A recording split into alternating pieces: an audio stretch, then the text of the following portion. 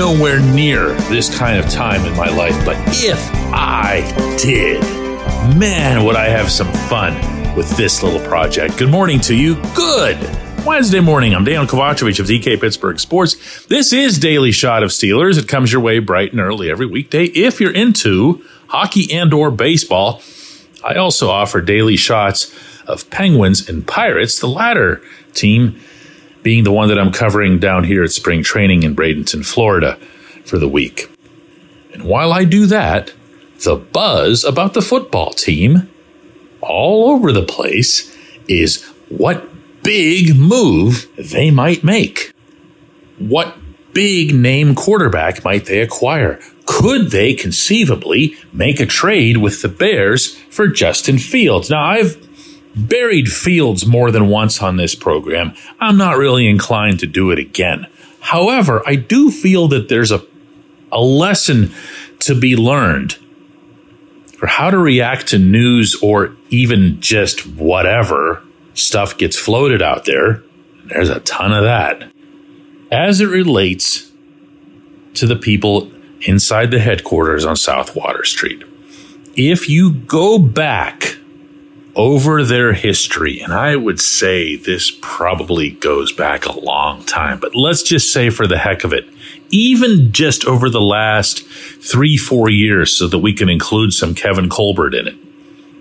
If you listened carefully and tracked what Colbert would say about what the Steelers intend to do, or what Art Rooney would say, or what Mike Tomlin would say, or what now Omar Khan would say, and then match it up with what ultimately happened, you will find that they telegraph almost everything.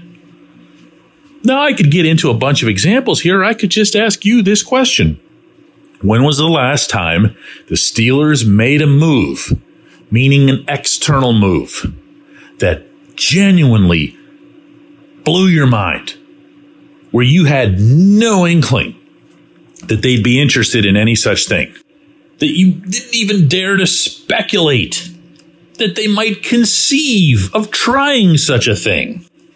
Name one. Name one. I'll sit here for the remainder of this segment silent, waiting for you to name one, but you won't, because you can't. Other than, I don't know, drafting a long snapper, okay, which they did, which was really, really something. There's nothing. And there's a reason for this. I'm not sure if this is a positive or a negative related to the Steelers, but I'm going to share with you some of their thinking on the inside as to why they really don't have a problem doing this. Yeah, you'll occasionally hear Tomlin throw a line at a reporter, and it's been thrown at me a couple of times, where I'm not going to peel back the curtain and show you that. It's part of the lexicon. It exists. But you'll also hear, whether it's about the draft or whether it's about free agency or general needs or general satisfactions or dissatisfactions with what's already in-house, you're not left guessing. Now, I don't expect casual fans to do the stuff that, reporters do, where you're sitting there going over every press conference 3 times. You're parsing every syllable of every transcript. And that goes double in the off season, by the way, because there's just fewer of them. But it's all pretty much there. So take this, please, as my way of saying, no, they're not going to trade for Fields. They're not going to trade for somebody with a 4-3 ratio of touchdowns to interceptions over the course of his NFL career. The head coach who went out of his bleeping mind over Mitch Trubisky not being able to take care of the football to the point that he came really close to just outright disrespecting him after that third performance in Indianapolis. Not that I blame him. Isn't about to reverse course. The head coach who made crystal clear to Kenny Pickett, not this past season, but in his rookie season, that when he was to get into anything remotely resembling trouble, he needed to throw the football 12 rows deep into the crowd. He needed to not just put it along the sideline where you'll remember there was a near pick over there. He wanted it rocketed up into the stands. And what do you know? The following week, Kenny was just letting them fly. It was Souvenir Sunday for everybody up in the crowd. This is a head coach who believes that turnovers define field position and in turn define the football game. But he's going to be in favor of trading real assets like, second round pick and whatever to the Bears for a quarterback that the Bears don't want. If there's a more Island of Misfit Toys concoction that you can come up with in the football world than a quarterback that the Bears don't want, I'd love to hear it. No, this is not happening. And the reason I know that is not some super crazy insider reporting. It's because I'm sitting there in a room with Art Rooney and he says, we're not doing this. We're not trading for a quarterback from the outside. And Tomlin himself says that the quarterback that they're going with is already in the building. And the only three in the building at the time were Kenny, Mitch, and Mason Rudolph, with everybody knowing that Mitch was going to get cut. Mitch gets cut. Mason still needs to be re-signed. That's your quarterback situation. That's the setting. That's what's going to play out. I get it. Football fans are bored. And maybe there will be additional clarity when Khan meets with reporters at the NFL Scouting Combine in Indy on Thursday, which probably can't come soon enough. When we come back, J1Q. This segment of Daily Shot is brought to you by our good friends at Mike's Beer Bar. They're located on Federal Street, directly across from PNC Park. Mike has more than 500 beers on tap, including from more than 50 local breweries. Stop in and say hello. Tell Mike we sent you. Mike's Beer Bar. Today's show is sponsored by the Poker Room at Live Casino Pittsburgh. Join them this month for the daily Hand Hustle promotion, where the first 20 hands will win up to $200. Don't miss the Westmoreland 300 Multi-Flight Poker Tournament. That's March 7th through the 10th with a $25,000 guaranteed prize pool. Plus, join live for an $8,000 cash drawing on March 24th at noon. Follow them on X at LivePokerWML. Again, that's at LivePokerWML. Live Casino Pittsburgh, located on Route 30 at the Westmoreland Mall.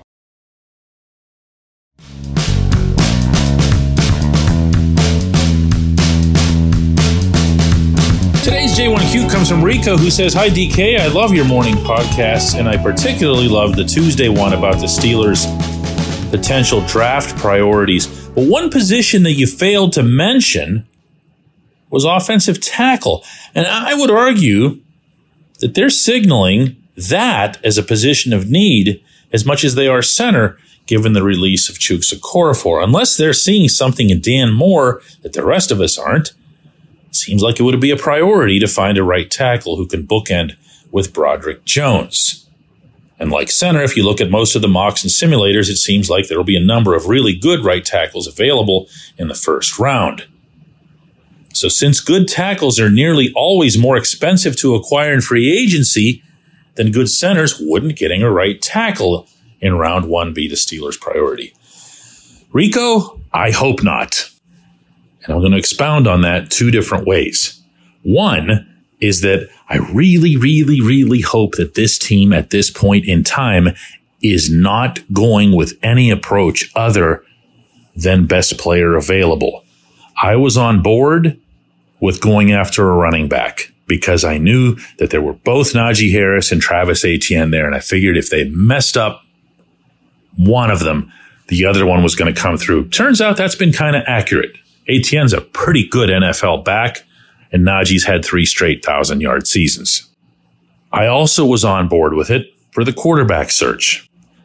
And to a lesser extent, I was on board with getting an offensive tackle last year, mostly because it was seen as a very rich offensive tackle class. I'm not feeling any of that this year.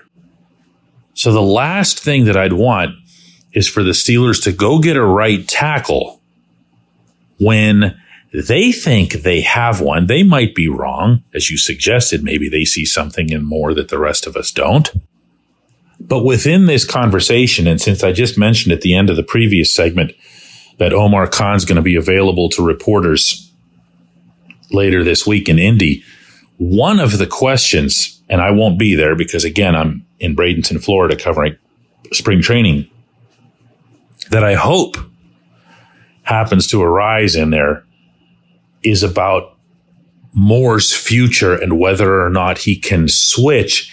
And if he can't, I'd love to hear, meaning on the record, out there in public, as opposed to the back stuff that you pick up inside the building, why he can't switch. I've not heard of too many cases where a younger tackle gets labeled as, well, he only plays the left side or he only plays the right side. If you ever do hear stuff like that, it's almost always in the other direction. Well, yeah, you can put him on the right side, but you wouldn't be trusting him with the quarterback's blind side, meaning on the left. But to have it be the other thing, I'm sorry, that sounds like it could be teachable. And Moore's a really, really bright kid who, by the way, has expressed no reservations about becoming a swing tackle, becoming more adept on the right side. So I'd rather find out all of this. I'd rather get educated myself. I'm sure the Steelers have their own answers on this on the inside, but I'd like to find out more myself about why it is that they felt the way they did about where Jones was and where Moore was for the duration of the season. Was it just that they didn't want to mess with anything in the middle? It's possible. So I appreciate the question. I appreciate everybody listening to Daily Shot of Steelers, and we're going to do another one of these tomorrow.